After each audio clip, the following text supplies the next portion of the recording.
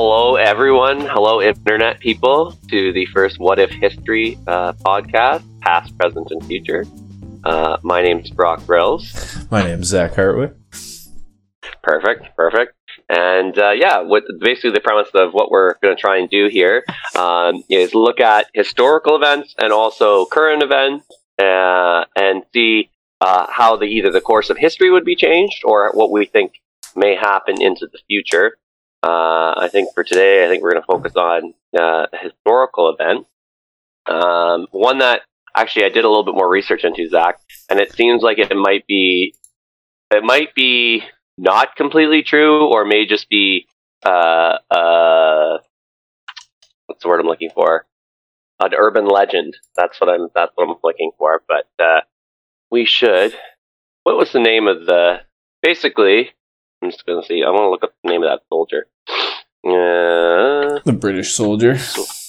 Yeah.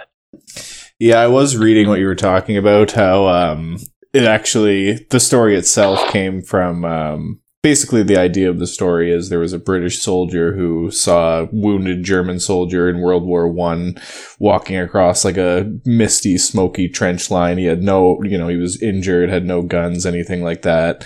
And he basically Which already sounds like mysticism. Yeah, right. In itself. He was dazed. Henry Tandy. Andrew Tandy, that's Henry, what it was. Tandy, yeah. Yeah, he basically he saw this soldier there, put his rifle on him, was ready to take the shot, saw that he was unarmed. The German soldier saw him, was basically like, all right, I'm dead, you can shoot me. And the British soldier let him go. Tandy let him go. And evidently that soldier was Adolf Hitler. So, but go ahead, because you were saying it's not necessarily a true story, because the source of the story is Hitler himself. So you know what I mean. Exactly. So there's a BBC article written by Bethan Bell here from BBC News, and basically kind of goes into a bit more detail on the story. But basically, this guy Henry Tandy was the most decorated private in World War One. And exactly as Zach said, that there was a couple times that he tempered. I forget what the tempered bravery with mercy. Mm-hmm. And so this story kind of arose out of that. And it was known that he had spared a few soldiers, and so it was entirely possible that Hitler could have heard about that. And apparently, the first time the story comes up is when Chamberlain, the Prime Minister of Britain at the time, went to visit Hitler in 1938, and at that time Hitler regaled him with a story of that he could have died in World War One and yada yada yada. But it's a lot of other people are also saying that this was another kind of propaganda tactic that Hitler was using, and knew that Chamberlain would eat up, because basically what this shows from Hitler's side is that it was ordained by God or whoever that he should live so that he could become the great Führer of Germany or whatever. That's what he was trying to sell. That's what he was trying to put out there. And so that's where there's a lot of skepticism that comes in, because he was doing it to kind of help his own image. Yeah, and that was at the time too, where it wasn't during wartime, because when Chamberlain had met him, he was still kind of just using his political muscle. He was, he was the man of the year, Time magazine. He'd rebuilt Germany, and he was kind of this like mastermind, but not necessarily at the time known as, the evil figure he would come to be. But, he was still, stuff was still going on. He was masking that, and he was really just trying to create this image, like you said, that he was, it was preordained. Yeah. He was gonna rebuild the German Empire, the Reich. And, it was something that, couldn't. And this is all during Chamberlain's Peace in Our Time, like, stuff he was selling, right? Yeah, exactly. They didn't want a Great War, which understandable. But what was the term? What was the term for that? I'm forgetting it right now. They're making concessions to Hitler, and there was actually a term for it. I can't remember what it was. Yeah, I'm not 100% sure. But like, cause like, that's the thing. They did appeasements, I suppose. Yeah, that's what it was. Appeasement policy. Appeasement. That's what it was. Yeah, exactly. Yeah. So basically they ended up giving him Austria, Czech Republic, and then he started taking a bit too big of too ambitious pieces of territory. And finally, it eventually led to war, of course, which is exactly what he was looking to do. He was going to take as much as he could before, exactly. Before it actually came to arms, because that's where he wanted it to go anyway. So shake someone's hand with one hand and stab them in the back with the knife with the other, basically. Literally. Well, that's the thing, right? Like, I mean, he'd made deals with Stalin well before the war, but the whole time he obviously planned on invading Soviet Russia. Like, it was never a permanent thing. He just didn't necessarily want to fight them both at the same time, because obviously you saw. But then ended up attacking them anyway. Like an idiot. Yeah, exactly. It all fell apart on him in the end, but.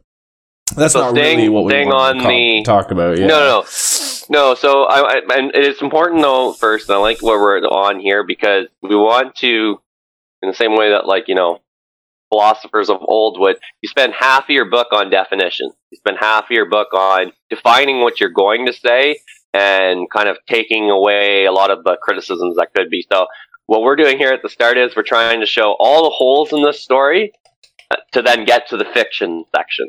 And so just to kind of go through a couple more quick details on why this is probably not legit.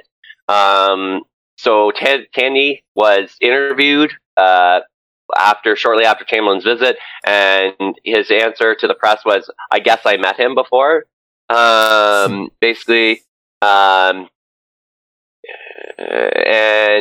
it was later on, after they'd been bombed in World War II, and then they found him and asked him again, like right after his house had been bombed. And then he's like, "What have I done?" So I don't know if that's like an emotional response, but another one is apparently Chamberlain, after he heard about this, came back to Britain and then telephoned Tandy to tell him that, the Fuhrer had told him the story. But that's really difficult considering Tandy didn't own a telephone. Yeah, which obviously wouldn't be a common thing for a regular soldier to have, right? Not at the time. No, but he was a civvy at this point, right? Exactly. He didn't have a phone at his house. So yeah, somebody who's on probably a soldier's salary, worked a blue collar job, likely in peacetime. You know what I mean? Yeah, I agree. It seems a bit like. Even if the story was true, I would find it unlikely that Chamberlain would then, go home and then telephone up this soldier, you know what I mean, to tell him the story that he let the Fuhrer live, who at the time, it's not that crazy at the time, you know what I mean? He hadn't done any horrible things that were known to the world at the time, so he wouldn't be like, "Oh, you let this horrible person live," right? What would be the point of him telephoning him at the time and telling him that, right? So... Yeah. Well, he did in 1938. He didn't know that Hitler was terrible, right? Exactly. Chamberlain thought peace in our time. So, but my just again, I want to kind of touch on all the points this article touched on, because there's a lot of good reasons to be skeptical about this. Another one is that Hitler was on leave during the time that this event was supposed to happen. He was wounded, right? Because he was wounded by the time he was still recovering when the war ended. No, but again, that could all be fake too. Hitler could have just made that up. What I'm saying is that Hitler was actually his battalion was 50 miles north of where Tandy was on that date. Mm-hmm. So I'll just read what he has here. Two events that were separated by 20 years on 28th September 1918, Private Tandy earned the Victoria Cross for most conspicuous bravery initiative. 20 years later, Hitler himself said to have planted the seeds of legend during a visit, blah, blah, blah, blah, blah. Long story short, there's a lot of... There's more than likely not true, more than likely propaganda. Which the Germans were great at. Exactly, especially during World War II. But... Hitler gets killed by Tandy. Let's say the story's true. Yeah, he pulls the trigger. What happens next? Hitler's down on the ground, bullet through his head, blood raining down his little mustache, and that's it. The Nazi party is done. They're stopped in their tracks. World War II never happened. Well, that's not necessarily true either, right? So let's go back and just say, so he's dead. And you know what? To be honest, it doesn't really matter at that point, because in World War One, Hitler was pretty much a nobody. He was a private as well, basically. Exactly. Like he wasn't an officer, or at least a senior Honestly, officer. he was really a nobody until right around the time he seized the power of the Nazi Party. Like. He had a growing popularity, but his incline of popularity and fame is steep. It's true. Like it happened. It really is. Quickly. Like if we want to kind of take a look at what actually happened, is like he didn't even start the Nazi Party. Let's go back to that actually. He joined that party, and he slowly kind of worked his way up and then. It pretty much did a coup on the leadership, took it over, didn't completely change its ideals. It kind of was what it was at the time, and that's why he joined it, right? And anti-Semitism tried wasn't to coup the government. Well, he did coup the government, and then he failed. Yeah, and they arrested him. Yeah. There's the beer hall push, basically, where he tried to do an armed overthrow of the government, which failed miserably. Several of his men were killed. He went to jail for several years, which made him extremely bitter. It's almost like something like that happened recently. Yeah, really, right? It's you can see. Let's not let that be their beer hall push. Yeah, exactly, right. But this kind of thing was common in Germany at the time. It was common in a lot of different places at the time, where these parties would pretty much just go out and have street fights. They would fight each other. See who's stronger, and that would give. Man, have you ever watched the Italian Parliament? Like, go watch the Italian Parliament today. Like whatever the time is, they get intense, man. They get pretty close to blows, like in the legislature. Like it. Sometimes it's pretty intense, to be honest with you. That's what you might want to do sometimes. I could see why that would happen. You have to start putting people like UFC fighters in on your candidates. You know what I mean? Get them to run. All right, you're going to run in this rally. Like in your riding, so you make sure that they get in. And then all of a sudden the fight. That'd be hilarious. Oh, man. But one thing I wanted to bring up, and I think you and I talked about a few things in the lead up to this episode, into our inaugural episode. But one thing we didn't talk about, and I know I said that Hitler's incline of popularity was very steep, but he did have he had some creeping popularity of his ideas, even if he himself didn't have personal popularity because of Mein Kampf. And so that to me is the biggest lynch piece in this whole story. In terms of how much would have been different if Hitler was killed in World War One, and I think his biggest contribution in terms of building it to what it was Mein Kampf, because a lot of regular Germans read that and were like, yeah, the Treaty of Versailles was terrible. We're getting the short end of the stick. This guy Hitler was just trying to like help help Germany be great again. And now he's, in jail, and this is, whatever. So, and then when he got out and he served his time in 33 or 32, whenever it was, or 31, I can't remember when he got out, but it was not too long after that he continued in a leadership role in the Nazi Party, and then won an election, and then so he did it the democratic way at first, but then he forced out all of his opponents and criminalized them. Pretty much. They at the time, in Germany, it was pretty much the government was in complete shambles. Like after World War One, there was some pretty heavy reparations laid down on them. The German Empire was disbanded essentially. They became the Kaiser abdicated. They became a republic. But they had that pretty much forced on them. They weren't quite ready for it yet, and all of these parties came together, and there was a lot of violence amongst them because people were just jockeying for power. There was mass inflation, there was mass poverty, there was some pretty bad stuff going on there. Lots of unemployment.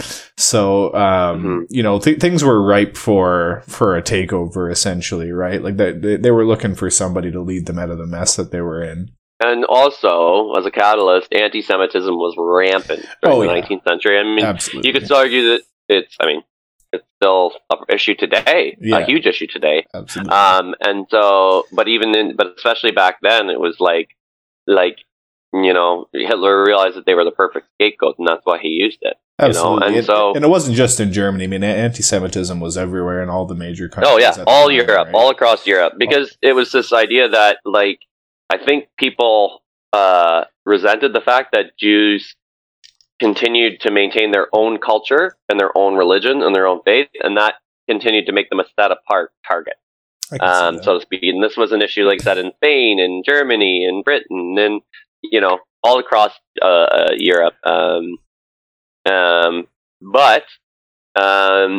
So I honestly am of the belief, and I know you and I have talked about this as well, but I honestly don't think that much would have changed. I think Mein Kampf was a big one, but again, he was hitting on what he had done is he had put into words what a lot of German people were feeling at the time, but then pointed them at a certain blame, either the Jews or whoever it was, right, which was not necessarily right. But that sentiment of being upset. And so part of me believes that you could have had a Goering or a Goebbels who was charismatic enough to seize that position, even if the party hadn't been called a Nazi party, just that idea of, make Germany great again. Like, it might not have united under the Nazi helm, but it still might have been equally bad. To be honest, like I honestly I would be more along the lines of it likely becoming a communist government and possibly joining in the Soviet Union, right? Because during the rise, that's an interesting take. Oh, absolutely. Like, I mean, during the rise of when Hitler was, taking the Nazi Party, trying to make it big, like, the communists were some of his biggest opponents, and they were the people he really hated. It's kind of funny that the Nazi Party is the National Socialist German Workers' Party, because Hitler actually really hated socialists. He hated communism. And communism was a big thing at the time, right? It was kind of new. Different countries were, a lot of different countries were having these parties. And I'm sure it would have been appealing to the average German at the time, because right? You're like, because, and if for nothing else, even if you don't understand the politics, you see it as a means of getting away from Western influence that's fucked you through the Treaty of Vienna, or through the Treaty of Versailles, right? Absolutely, right. Like, it's something. It's also, the people in Russia overthrew, the nobility. They overthrew the aristocrats, and they kind of formed their own government. Obviously, it wasn't really going as well as everyone might have thought it was over there, but that wasn't, what the average person would see in another country, right? They would see that the people rose up and taken power for themselves, and that was probably really attractive, right? And, Hitler's party really pretty much stamped out communism completely in Germany. So if he wasn't there, to lead his party, I think that it was quite possible that it could have gone in the other direction. And well, that was one of the ways they made it, that they got rid of it. They just made being a communist illegal. Oh, completely illegal. It was punishable by death, right? Like, you were done. Yeah. So yeah, that, like, I think we could explore that aspect, right? Because obviously we know... I didn't even think of that. I didn't even think of that. Like, the Cold War obviously happened immediately after, World War II, where communism and capitalism were kind of just clashing, right? Would it have been an immediate Cold War then? Like, would Germany have whatever? Or would it have been a world war between Russia and the world? But then here's the other side you got to think of. The reason why Russia was able to industrialize was because of World War II. I wouldn't say that was true either. They definitely went complete industrialization, just like the German government did, right? They went full on war industry, and that's how they were able to produce so much in such a small amount of time. But they certainly were. The Soviet Union was expansionist. They were attacking Finland at the time. They were fighting with Japan. You know what I mean? Like, they were certainly they weren't just kind of sitting back waiting for the Germans to attack them, as much as that might have kind of seemed that way. Well, yeah, they did. No, you're right about Japan, because the Americans basically left at one point too. We're like. There was a lot going on, like pre-World War II that kind of, led doesn't get talked about. Yeah, there's certainly a lot that we could go into there, but I think at the time, right, the Soviet Union was certainly, it had its eyes all over the western parts of Europe, or at least western according to its borders, and I think if there was no conflict that was happening with Germany and the other Western countries, we certainly could have seen a Soviet allied conflict a lot earlier, or it didn't really happen at all, let's say, but it could have happened. Or maybe they would have industrialized through a Cold War, because there was a lot of industrialization and technological research during the Cold War as well. And what would have happened if they didn't lose millions of people and have their infrastructure largely obliterated by the German invasion, right? They had a lot Rebuilding to do after, so. Well, because they did burn and turn, right? Oh, absolutely. That was the plan. There was burn and turn. The Germans, don't let the Germans have anything. Exactly. Burn the village to the ground before they get here. Western Russia was a wasteland. Balls. That is. The memes where they drop the sunglasses down, and it goes like that. You got to give credit to the Russian people, especially the serfs at the time. They're just they literally they were fighting when the war started. They were fighting German soldiers with one gun for 5 guys, and the gun was a single bolt action rifle. So basically what. And then they took a good portion of those guns and put them behind the front line so that if anybody tried to desert, they would have to shoot them. So, how many guns did they really have on the front line? 1 in 10? And they were told basically, once you see a dead German soldier, take his gun off of him. Yeah, they certainly did, repurpose a lot of German equipment, that's for sure. But, I mean, honestly, there's a lot of misconception that, the Russians they didn't have anything, they were fighting with friggin' sticks and stones, but that wasn't really true, honestly. They certainly had a lot of. Well, they had guns. The numbers just didn't line up. Oh, but that's not really true, though, man. Honestly, the amount of tanks that Russia produced and the amount of aircraft was absolutely insane. That was after the war started. That was after Germany attacked them. It is true. I'm not saying that. They might have had a few tanks, but but their production power was absolutely insane, right? So I think that's definitely a possibility where that could have really changed the course of how things went, in terms of a potential, and at the time, would the Allies have even won against a fully ready to go, non-injured Soviet Union that was creeping across its borders, that had just absorbed Germany and its infrastructure and its population? I don't know, man. That could have been pretty much, if you think about it, the way the advance happened with the Germans, most of Europe pretty much melted immediately, right?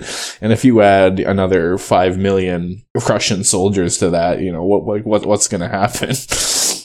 We'd all be speaking Russian right now. Pretty much, right? Or at the very least, the Brits would be, and because I don't know, and communism wasn't also at least pre-World War II, pre-Cold War. Communism was in the United States, you know what I mean? It wasn't entirely stamped out there. It was a real thing. It was very possible for that to go that way as well. Not that they, it was also treated the same way as pretty much in Germany, except for the death penalty, you know what I mean? But if you were a communist, you were probably going to jail, or at least ostracized by your peers. But well, I suppose it probably wasn't criminal until the Cold War, during the some sources I'm saying are saying that they had 23,000 tanks to start World War II. So it's a lot of tanks, man. It's a lot of tanks. But that was in 1941. Well, they didn't invade until 41, probably. Yeah, exactly. They didn't invade right away. 41 or 42. But the war actually started in 39. Yeah, 39 is when it started in Europe. Yeah. But that's the thing. They were no joke, but at the same time, it was basically the German technology was just light years ahead of theirs, right? They were absolutely insane. They were ahead of everybody. They were ahead of everybody completely, and but I think it was pretty much just it was a numbers game, right? Germany was pretty much fighting alone, and everyone was fighting against them, so they couldn't. During World War II, Russia produced 30.3 million rifles. That's a lot of rifles. And you know what? It's kind of hilarious because that's totally true. You can literally find, Russian rifles as dime a dozen these days because they produce so friggin' many of them. So the U.S., keep in mind, the U.S. came in very late to the war, but they produced only 1.9 million rifles. Guns.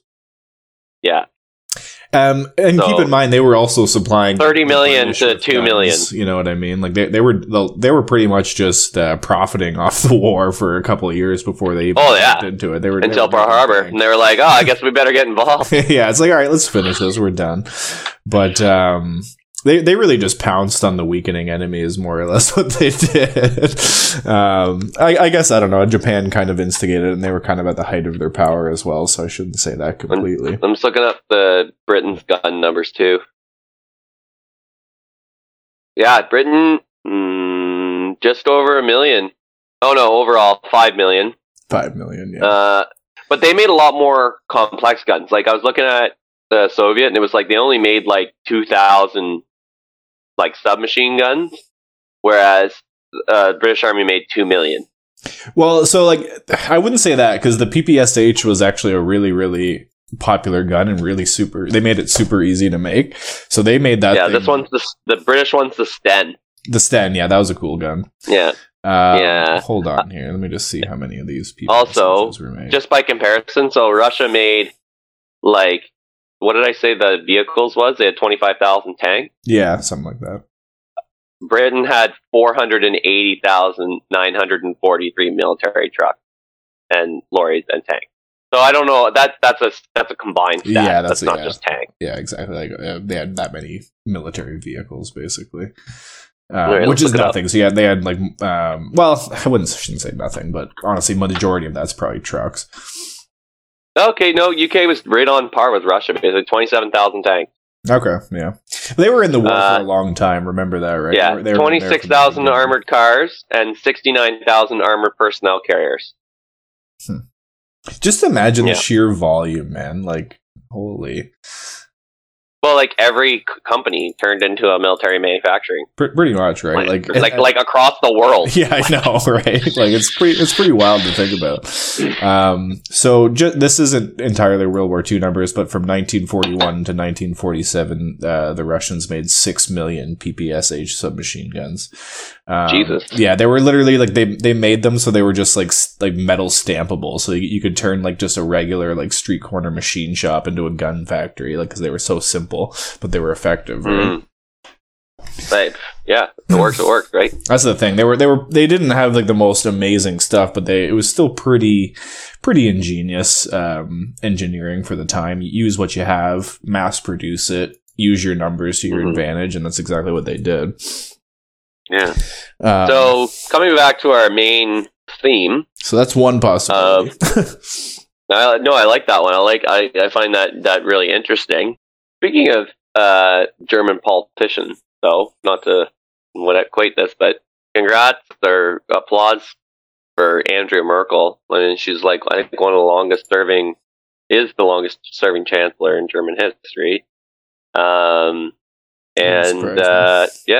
I think she did right by, and also as a woman, I think it was funny because it was always like, oh, she's so stone faced, she's so, this, and she's whatever. And it's like, if it was a guy, that wouldn't even be a criticism.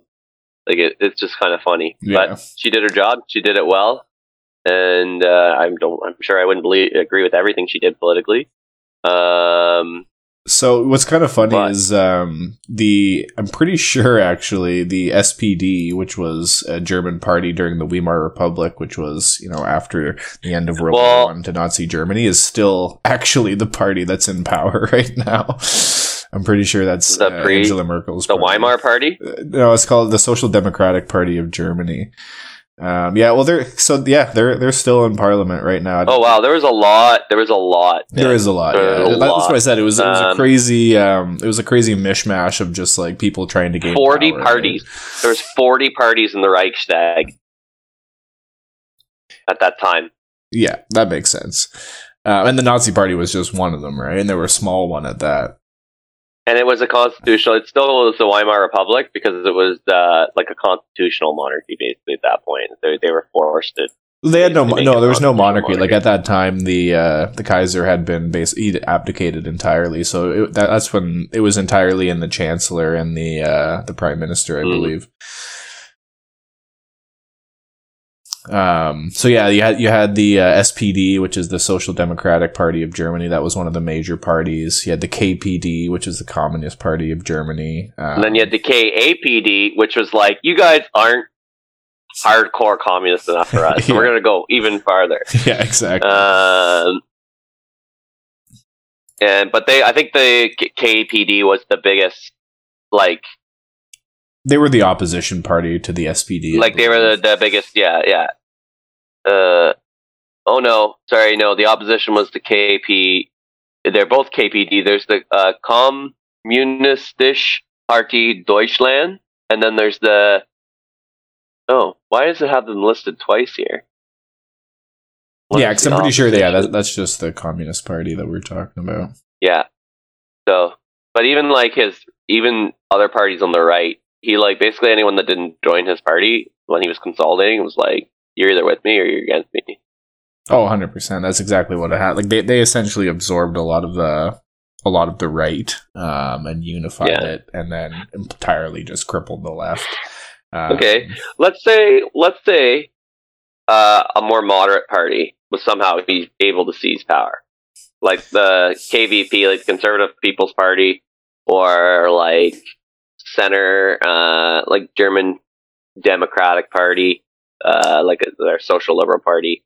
Okay, so there was a precursor to the Nazi Party too. It's the DAP. Yeah, exactly. That's the one that, like, Hitler founded the Nazi Party aspect of it, but it was like an evolution of that party. Exactly. Here's another one.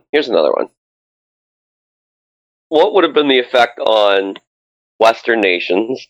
So Britain, the United States, Canada, if, let's say, World War II didn't happen and one of these centrist liberal parties took over and eventually they got out of the Treaty of Versailles through political means and became an independent and unified Germany. And I think that would be the big thing is, do they get out of the Treaty of Versailles? Do they have to stop paying reparations, right? Because the reparations were heavy and... Well, they were terrible. Basically, Hitler was just like, yo, we're not paying those, and they didn't do it. My point is, though, is Germany's not the main actor here anymore. I'm not focusing on Germany. So Germany has gotten out of the Treaty of Versailles. Let's say a centrist government got it in, and they did the same thing as Hitler in that regard. That they just said eventually got to a point where we're not paying this anymore, and we will go to war over it if you want to, but we really don't think it's fair. Do you really think it's fair? And they probably wouldn't have. But then, as part of the reason why they were okay with it was because Hitler had militarized so much, right? Yeah, well, that's why they let them out. Exactly. They didn't want another conflict to rise up. So I think that is a question to be explored, is like, would they have gotten out of it? And if they didn't, honestly, I think they just would have been an impoverished country for quite a while. You know what I mean? Like, you'd have to have some sort of pretty amazing turnaround to get out of what they were in. So realistically, let's say if that is the case, they're pretty much just a non-actor, like you said. So that's my point. The non-actor. So my question is then, how does that affect the West? Because I feel like after World War II, a lot of the soldiers came back, and they, like, the ones, especially, it was a lot of American soldiers, honestly, that liberated the camp. It was. Yeah. And I feel like they brought that back with them and did their best ability to teach their kids about the grotesque level of racism that was needed to have against a certain group of people for that kind of thing to happen. And there's even videos I'm sure you've seen this one before, it's like a black and white video, and there's a guy standing up and trying to scapegoat some group, and a guy in the crowd goes, "I've heard this kind of speaking before." Yeah. And then, whatever. I can't remember the videos, but whatever. If we, like, would because, like, that act essentially would the United States be more or less racist than they are right now? That's the question. That's really the question I'm asking. I see what you're saying, I'm going to be blatantly honest. And there was a lot of things that changed because of that. Like, you know what I mean? Like, in the United States pre-World War II, eugenics, which was the idea of, like, sterilizing undesirable traits out of a population, was actually pretty popular in the United States. It was gaining popularity, you know what I mean? So would that have continued dude, on because pretty much after World War II, they were like, "Whoa, that's not right. The Nazis did that. We shouldn't do that," and it pretty much became. It goes farther than that. It goes even farther than that. A lot of people say that we wouldn't have unions if we hadn't had, or as strong unions as we have, or people forget unions, or like workers' rights. You mean the fact that there are unions, and the fact that unions are as strong as they are, gets people who aren't unionized better pay too. And there's an argument that is made that a lot of the strikes that happen, including the Winnipeg strike and all these other things, the government's like, if push comes to shove, there's enough well-trained military civilians that this could be a real problem for us if they overthrow the government. I see what you're saying. Because as you've said many times during that time, there was a lot of concern about that. And so I think politicians were more wary of their populace, whereas now, I mean, the expression you sent me, hard times make hard people, hard people make good times, good times make soft people. Yeah, right. Exactly right. And so we're in the soft population, just by way of how history has gone in the last 30 years, 40 years, right? And so my question is would those people have fought as hard, knowing what they had been through in World War II, to get fair pay, and would the government have responded seriously, knowing that they don't really have the ability to fight for that? Well, it would have changed the whole American ideal as well, right? Just think of how many people are talking about, we went over and we fought the Germans for freedom. You know what I mean? That wasn't really the case in World War I. They weren't going over there to free Europe. You know what I mean? It was much more colonial than that in World War I. But after World War II, it was very much an idea of bringing American freedom to the fascists, right? So if that never happened, then how is their national identity going to form, right? It's going to be a little bit. And how much propaganda was associated with exactly what you're talking about, that was shown to generations and generations of, Oh yeah, and so absolutely right. The Uncle Sam kind of aspect might not have really been a thing. It wouldn't have been. Uncle Sam was a World War II thing. I'm pretty sure. So there would have been no war bonds. There, it could have been a World War I thing. I don't know, but I'm not 100% sure. Me neither. But yeah, I think it definitely would have changed the way that the whole national identity down there would have went. Even it might have even changed out. War of 1812. Okay, so War of 1812. It's pretty old. Yeah. Okay, never mind. Was the first time I thought it was, because based on his look. True. Right? Yeah. No, that is true. Yeah, he's got the kind of Union look to him. The war they lost, the Canadians, is the one that Uncle Sam comes from. Amazing. That's hilarious. Try it again. Well, they tried to take us over, and what did we do? We went down. We burned down the White House. So I mean. Yeah, I don't know if it would go that way this time, but no, probably not.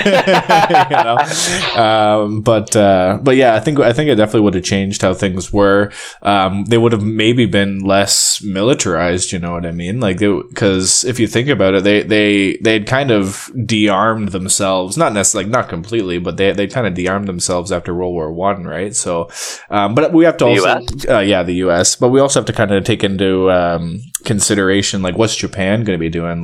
Japan was an imperialistic state as well. They were invading British colonies, French colonies, Dutch colonies, American colonies all over the South, over South Asia. But would they have been so brazen to do so if Germany wasn't already tying up all those countries' forces in Europe, right?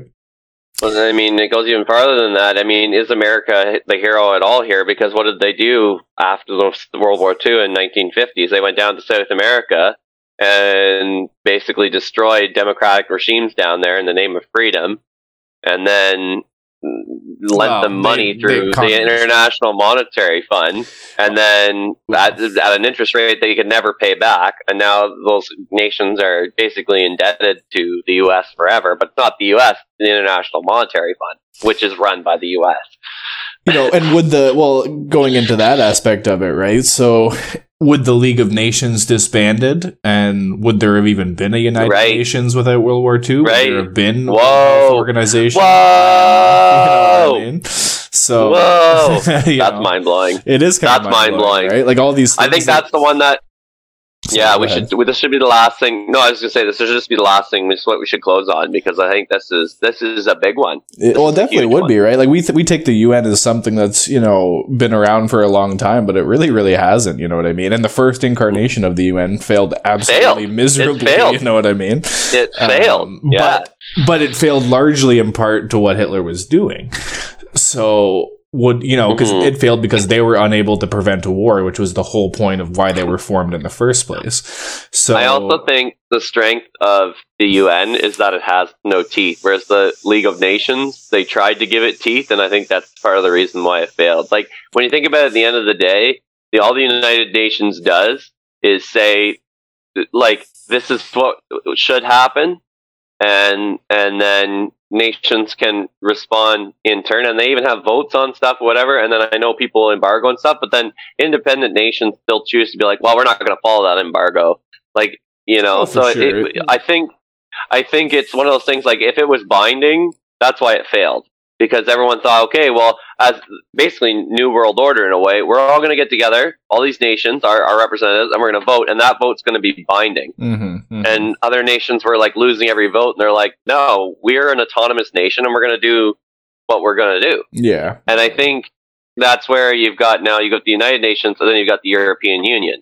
So nations that want to be a part of that have joined the European Union because there's benefits that are associated with it, but then you also kind of have to toe the line a bit more. Again, It still doesn't have the same amount of teeth, but it's more so than the United Nations, and I think that's the strength. But I could see that. It definitely allows it to be broader for sure, right?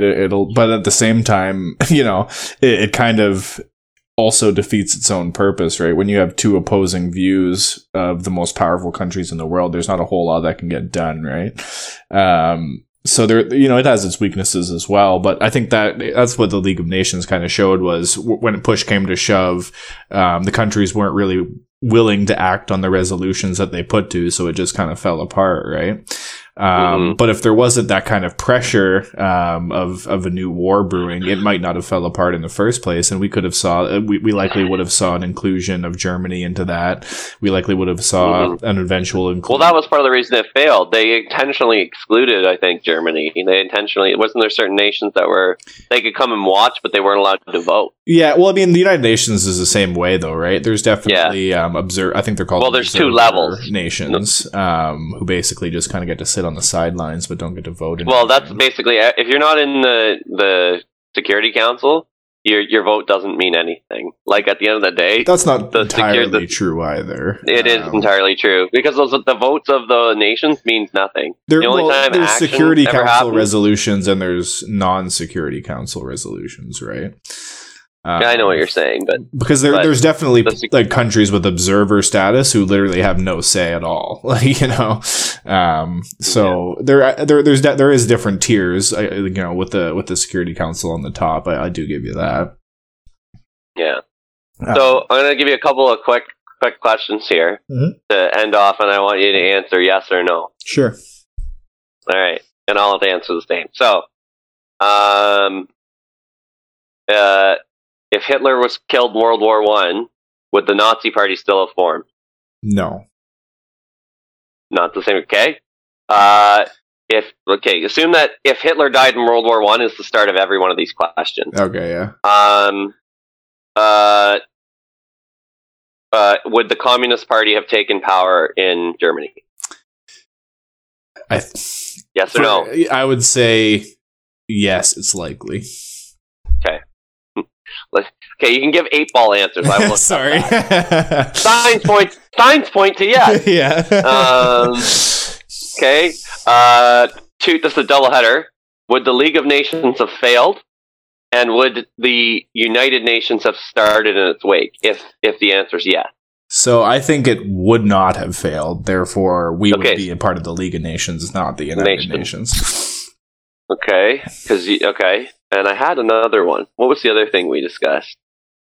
Do you think that the U.S. would be more racist or less racist now? I think they would probably... I think the entire world in general would probably still be a little more racist. Here's one we didn't talk about. would Israel be a nation? Yes or no? I think not likely. You know what I mean? No, Not I think likely. no as well. I agree.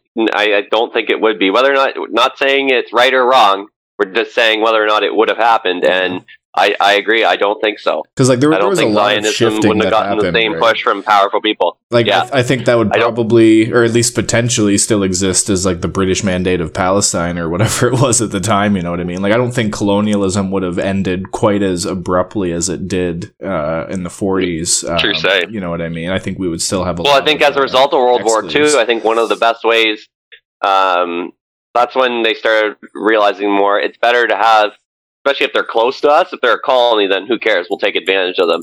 But in terms of inside of Europe, it's like it's better to have democratic governments that are independent than it is to try and control these people from the outside, or do it in a different way.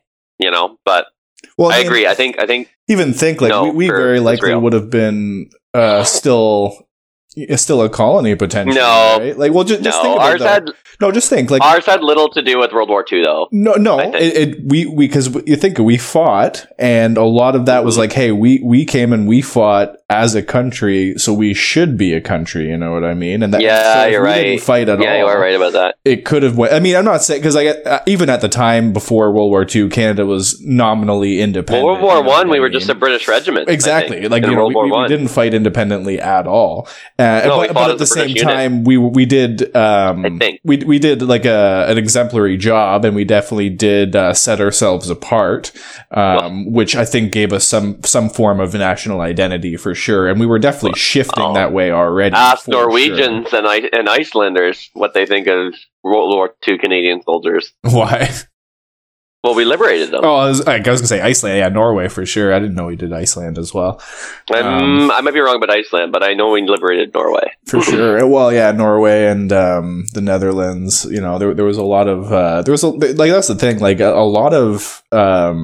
the way our countries look at each other nowadays is heavily based on World War II. You know what I mean? You're right. You're right. It would have changed a lot. Yeah. And like we didn't even touch on Benito Mussolini either, right? Like because we didn't. I think we should maybe just save him for another episode. To be honest, we could because that would have went a lot differently as well. You know what I mean? So we maybe he would have become Hitler too. Right? Maybe Italy would have become fascism, superpower. Right? Like fascism was kind of his idea. It wasn't necessarily Hitler's, right? So it was there. And, not to say that Italian fascism and German fascism was the same, because it wasn't.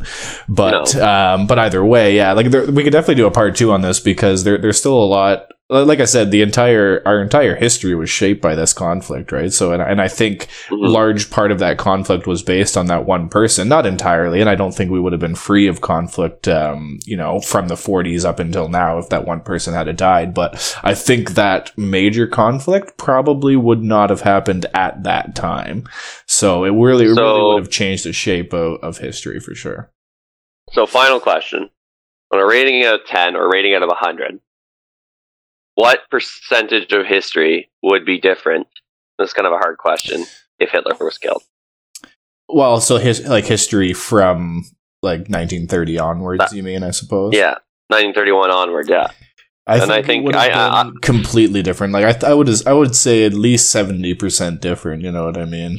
I think we would obviously see a lot of the same technologies happen, maybe not at the exact same rate, because obviously we do know that war pushes technological advancement for sure. Would I have my Nintendo Switch if it wasn't for World War II? You never know. You gotta ask yourself. Well, exactly, right? You never know. Maybe not, man. Honestly, if you think about it, Nintendo might not have even been a thing, at least in the Western market. Right? Who knows how the war being different would have affected Japanese history? Like you said, we haven't even touched on that. Yeah, I was gonna say we could do that again as well, because that would have been completely different. So I think it would, at least I would say in the 70s, man, because I think it would have been very different. A lot of different things would have happened. A lot of our cultural identities would be different. Borders would certainly be different.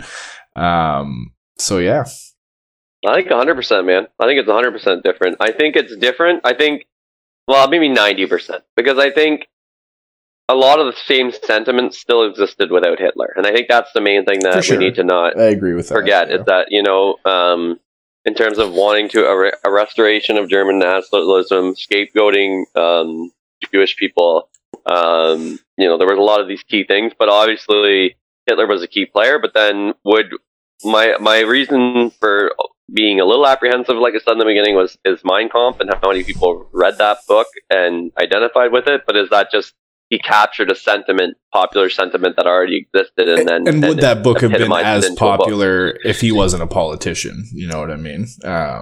Because like if he, because like he probably that book became popular likely because people were like, "Hey, who's this guy? Like, let's read about it." You know what I mean?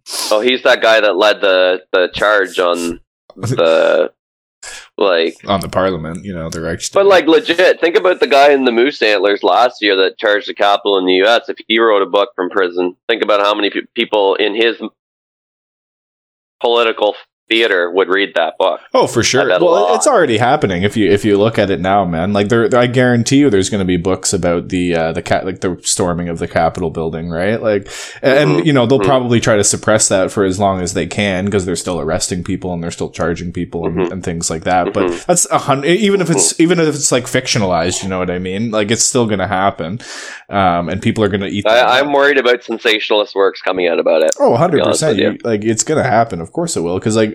I was actually just watching a video about this last night, or just to how a lot of these people are, they're like a lot of these right-wing nationalists are getting banned off social media platforms, right? Just because of their views, but they're all literally coalescing in new social media platforms that are being built to allow them to be there, and they're being radicalized because there's absolutely no regulation of what they're saying on these places. Literally the same, literally how the Taliban radicalized people. Like literally the same tactic. Oh, 100%, man. It's banned from using certain social media, created their own social media, and then well, if you think about it, right? Like if you control the narrative amongst a group of people who are angry because they've been ostracized from the mainstream media, like holy shit, like you're that's just a brewing pot for some bad stuff to happen. A breeding ground. Yeah, exactly. For sure. Well, man, I think it's been a good one. One thing I did want to say is I want to make it very clear. I don't think all Americans are racist. When I asked the question of would America be as racist, I meant on a scale of racism is what I was talking about. And it's not even just America, right? Like we were talking about. I'm talking world. How much more racist would the world be? It is globally, and I think a lot of we learned in high school and schools about the Holocaust and stuff like that, and that really was, even if it wasn't said expressly, it's this is why why you shouldn't be racist. Well, this is what happened when it gets out of hand. This is what it leads to. You know what I mean? When you blame a group of people for something that they can't possibly be, or you blame a group of people for something a role that you put them into. Exactly. I mean, Jews historically had to be tax collectors and money and lenders because Christians couldn't lend money, or that was the belief in couldn't lend money medieval Europe, right?